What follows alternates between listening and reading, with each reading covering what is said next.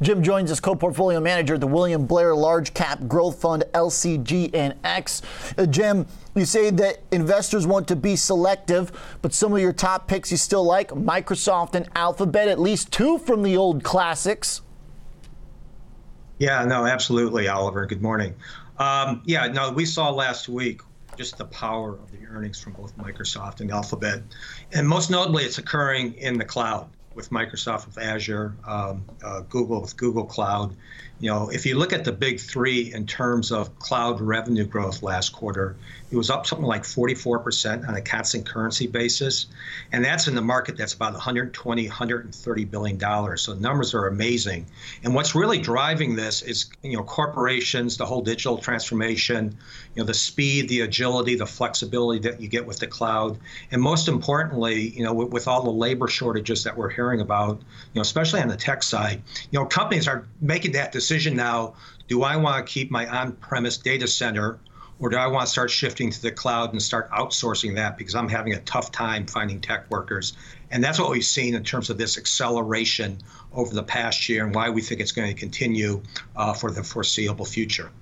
Jim, do you think that Microsoft and Alphabet here can drive away from the other big two in their group, Amazon and Apple here, still on the downside? Can we have a fractured FANG, or do ultimately these gaps get closed one way or the other between these giants that oftentimes just kind of float in the same direction? Yeah, no, I think over time the gap probably closes, but you just look at near-term fundamentals. For an Amazon, for an Alphabet and for a Microsoft, they're just so strong right now. And the other two companies are dealing with supply chain issues and things of that nature. So investors are just focused on the here and now and kind of looking out over the next several months. The trends in the cloud are just so powerful. Companies are trying to automate. Again, companies are digitizing their workforce, and these two companies are right in the middle of it all. So that's why we feel really good about both Microsoft and Alphabet. Okay, so you own these funds in the Large Cap Growth Fund. We're going to do some trading for those looking a little bit more short term. Stick with us, Jim, because we're going to come back and talk another stock that we need to get ready for earnings coming up here fairly soon.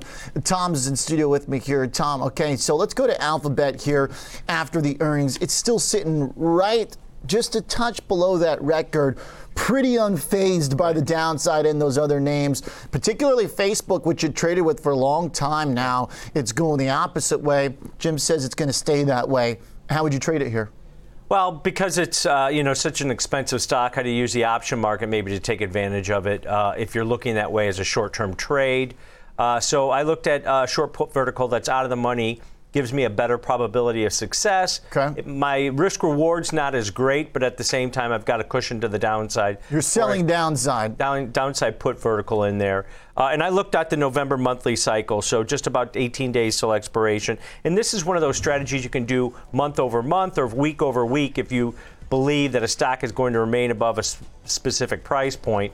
And in my example, I used the 2880 strike put, which has a probability of finishing about out of the money at expiration of about 65%, and selling that 2880 put and then buying the 2870 put, creating that short neutral to bullish put vertical that's out of the money to the downside, collecting a credit of roughly about $3.20. That's the most you can make per spread, right? $320 with the expectations that it remains above that 2880 strike at expiration in the next 18 days. Your risk is about 680 on this particular spread. But like I said, this is a high probability trade.